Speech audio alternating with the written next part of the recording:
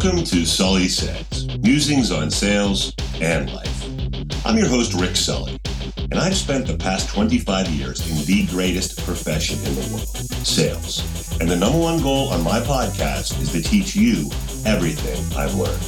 I give you the tips, tools, and techniques necessary to excel in sales, network marketing, and most importantly, in life.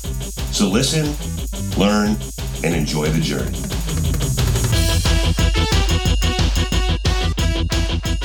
Talk to you about the 5 biggest fears of every salesperson. I don't care if you're a young girl selling Girl Scout cookies in your neighborhood or you're a grown man selling $1 million deals in hospitals. These fears exist in all of us. Number 1, fear of rejection. Listen, we all want to be liked, and no one wants to do anything to threaten our likability. But the best salespeople, they believe in themselves, they believe in their product, and they believe in their company. And that breeds competence and confidence, and will eliminate this fear. Fear of cold calls. In my mind, this is just a product of the unknown.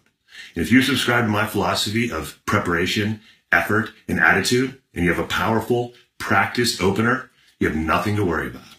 Fear of objections. Let's face it, I don't care if you're in network marketing, medical sales, or real estate. You can all narrow down the objections to maybe 3 or 4. So there's no reason not to know them cold and how to handle them. Number 4, fear of closing. Did you know 80% of prospects never buy because they were never asked? As my good friend Pete Rath used to say in college, you never know unless you ask. So let's get past this fear and ask for the business. Finally, fear of looking stupid. Now, clearly, I don't subscribe to that philosophy since I'm with you every week live on camera. But the fact is, when a sales rep gets in front of a prospect, they just want to talk the whole time. Because their theory is, if I'm talking, the prospect can't ask questions and can't give me objections, and I can't look stupid. Remember, every no gets you a step closer to a yes. Now, as I said on my write-up, words of Jack Canfield, everything you want is on the other side of fear. So let's get past these and let's go make some money. I'm Rick Sully, and I'll see you next week with another 60-second sales tip. Thanks so much for listening to the Sully Says podcast.